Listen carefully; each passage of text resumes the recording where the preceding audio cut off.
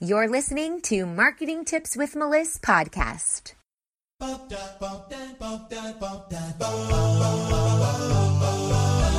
Welcome to Marketing Tips with Melissa podcast. And now your host, Melissa Jakubovic.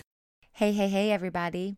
Today's topic is about being an expert. And this is important because if you are trying to sell something, a service, a product, or you're building a personal brand, you really need that expert status so that people will come to you and say, this person knows what they are talking about.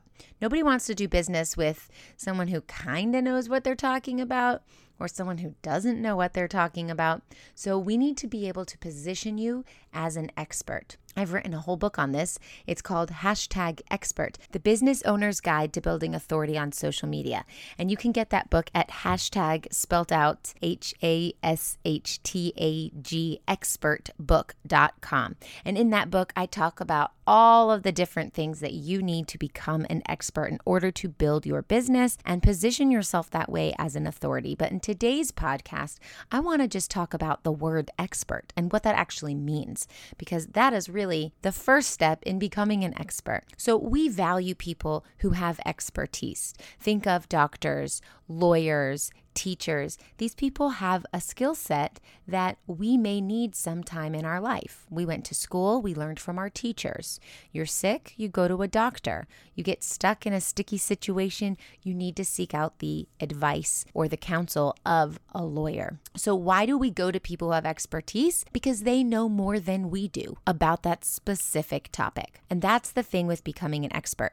You need to know more about one specific topic. You don't need to be a guru in everything. You don't need to be omniscient. I know everything, just like God. We're not saying you need to be God. In fact, nobody's perfect and nobody knows everything. But there is one thing that you know better than 99.99% of the people out there. And that's the thing that you need to focus on. So that means that you have solutions to other people's problems that they can't solve on their own without seeking out the advice or the service of the expert. And that's where you come in. And that's also where the sale comes in.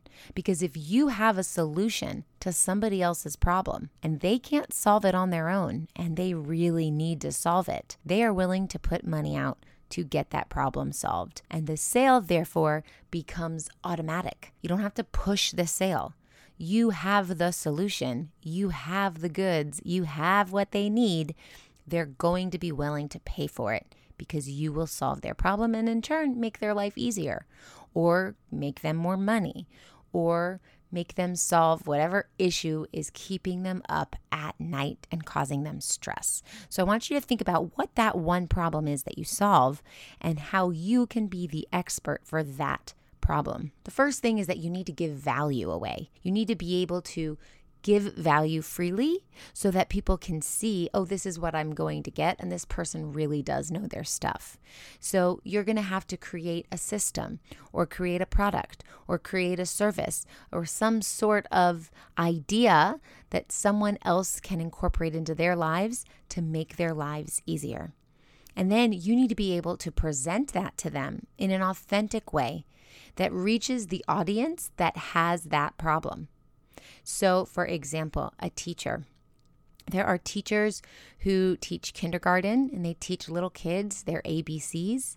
And there are scientific professors at Harvard who are teaching really hard scientific stuff. Both of these teachers have value, and both of these teachers are experts in their field because they're able to teach what they are good at to the audience that has that problem and needs to take in that information. And the other thing is they're able to communicate that information to their audience.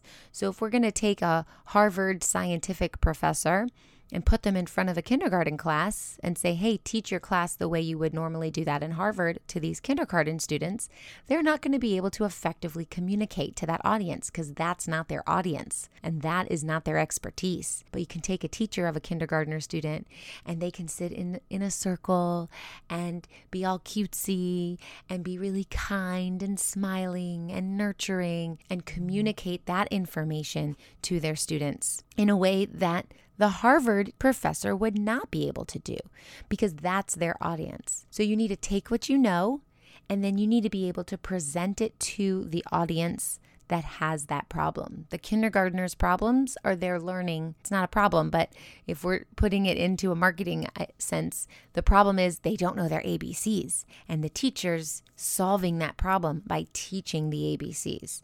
Not to the Harvard professor's class, because if the kindergartner teacher goes into the Harvard scientific class and does a lecture the same way they would teach the ABCs to their kindergartner students, they'd be like, why are we here? We're in Harvard. Why are we learning the ABCs from a kindergarten teacher? But both have value and both are experts in their field. And so that approach is coming from an angle that the audience needs to hear it from. And you also need to be unique in the way that you have this approach. What makes you different? What makes you stand out? So when it comes to being an expert, you can be an expert. And you need to be an expert if you are selling online. But anyone can be an expert as long as they have the expertise, they position themselves that way, they're speaking to the right audience for them, and they're solving that problem. And you want to be unique, you want to stand out. So you're going to create something that makes those people's lives or business or whatever easier. So let's talk about teachers, since we're talking about teachers. A teacher can go to school for 20 years and keep going back, and they can get their master's, and then they're never done learning. After they get their master's, they're learning at workshops, they're traveling to conferences. They're constantly learning and taking in new information, new learning materials, new ways of experiencing. Here's a great example, math. When I went to school, math was easy. Math was simple. It was this plus this equals this. First, you start on the right column, you do the ones, then you do the tens, then you do the hundreds, and boom, that's what you get. Well, now my kids are at school. They come home with homework. They need help with their math. They're doing Singapore math. What does that mean? I don't know. I bet the teachers who are teaching them know, but those teachers didn't know when they grew up. So they had to go back and learn when they said, all right, this is the new way to teach math. So they had to go back and learn. The learning never stops. They're an expert in what they do because they are continuing that education. Same with doctors. Doctors go to school all the time and they get their degree. They become a doctor, but then it doesn't stop there. There's new research that comes out in the medical field and they have to go take workshops and they have to learn about these things and they have to renew their licenses. So the learning never stops. But are they an expert? Sure. Why? Because they're wearing a lab coat? No, but because they know more than I do on that particular subject. And when we go to our schools, we bring our children to these schools and we say to these teachers, here, teach my child everything that they need to know. We are putting a lot of pressure on those teachers. We are relying on those teachers to do a lot of great work with our children. Or when you go to a doctor and you say, here, solve my problem. What's wrong with my body? We'll go sit there in their waiting rooms. We'll deal with their schedules. They'll spend a few minutes with us. They'll give us medication or some other solution. And if you're into Western medicine, you're saying, okay, I trust you. You know? Now, if you're not into Western medicine, you're going to go somewhere else. You're going to go to an energy healer or you're going to go to a spiritual life coach. Whatever your method is, take that analogy and use it to a way that makes sense to you. You're willing to pay a lot of money to have a lot of help. So people are willing to pay lots and lots of money to get their answers solved. So expertise isn't necessarily about knowledge. It can be about how you're communicating the knowledge to your audience. Now, anyone can be an expert because if you think of a ladder with all these different rungs on the ladder, if you are an expert to the third level, that means that you can help anyone below you on the first or second ladder, or even people who haven't even stepped on that ladder. So for example, if you want to learn how to knit, you go on YouTube, you watch a lot of videos, You learn how to knit, you get really excited about it, you get really good at it. Now you try with a different yarn or different string or whatever. You try with a different needle sticks, whatever they're called, knitting needles. Maybe you do the circle one. Maybe you see the way I'm speaking about it, you can tell I'm not an expert. Maybe do the 2 sticks, maybe do the circle one. Whatever it is, there's a lot of different options. There's a lot of different variety inside of each field. So you take on knitting. You go on YouTube and you watch YouTube videos for hours and hours and hours for a couple of days, and you're knitting away like a crazy knitting maniac. And now you've made this gorgeous scarf and you wear it out and you're at the store and someone goes, wow, that scarf, it's just delightful. I love it. Where'd you get it? And you say, oh, I made it. And someone says, no way, you made that? It's amazing. Can you make one for me? How much would you charge me? And you say, well, I didn't even think about that. I'll do it for $25. And the lady's like, wow, thank you so much. So you knit another scarf for $25 and you say, wow, I'm really good at this and I can do it really quickly. And people keep complimenting me on this and people keep wanting me to make these scarves for them. Suddenly you realize you have a skill, an expertise that is higher level than the lady walking in the grocery store asking you about the scarf. It might not be as high as a level as the people who are publishing books on knitting that are sitting on the shelves in the art store, or it might not be someone who set up a whole showroom in some art festival, but you have enough expertise to teach someone to knit, to sell a scarf, because you learned it on YouTube. So you can take any skill that you have, refine it, get better at it, and turn it into something. And instantly you become the expert. You become the expert in something that you enjoy, and you are able to teach or develop up to the level of where you are. So anyone below you will see you as an expert. At the same time, you can be furthering your education and learning more from experts who are a few steps ahead of you. Whether it's watching more YouTube videos, or now you get so into it, you attend a conference to learn the newest tricks or the best new yarn that's come out in the industry to use for your knitting. So I want you to think about how you can become the expert and you can build that authority.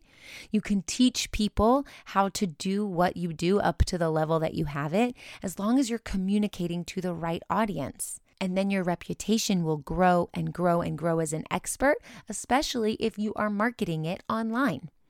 Now, you can market yourself online in many ways, but video is the best. Video is king. Cisco said that by 2021, 80% of all content will be video content. So create videos, explain, oh, I use this yarn because it feels good, or the color is nice, or this company's yarn is better than this one, or if you need a cheaper yarn, use this one, or I like these sticks because they work better, or let me show you this simple stitch to knit. There's so much content that you can create that then positions you as an expert. So if you are trying to figure out why you can call yourself an expert or how you can position yourself as an expert, listen to this podcast again if you need to. Read my book, #expert, if you need to. But don't get stuck in that mindset of, oh, I'm not an expert. I can't do this. I'm not as good as that person. I'm not as great as that guru over there. I want you to think of yourself as an expert, position yourself as an expert, and know that you are an expert to someone who is not as far along as you are. Okay, I hope this helps, and I'll see you next time. If you loved this episode, head over to iTunes to subscribe and leave us a review so we can reach more people and share our content with those that can benefit most.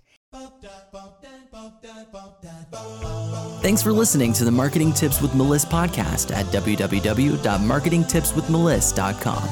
Oh, wait, before you go, if you think you'd like to work with the Meliss marketing team one-on-one, I invite you to apply for your first class strategy call. This process is just as much an interview for us, seeing if you're a great fit for our agency, as it is for you, seeing if we are your great fit. Unlike other agencies, we only take on clients we know we can help. So if you think you're ready to get support with your content creation, lead magnets, sales funnels, and/or Facebook ads, let our agency help you take your business to the next level. Each month, we open up just a few spaces on our client roster for your opportunity to be able to work with our amazing team. Apply now at go.melissmarketing.com/apply, and we look forward to speaking with you soon.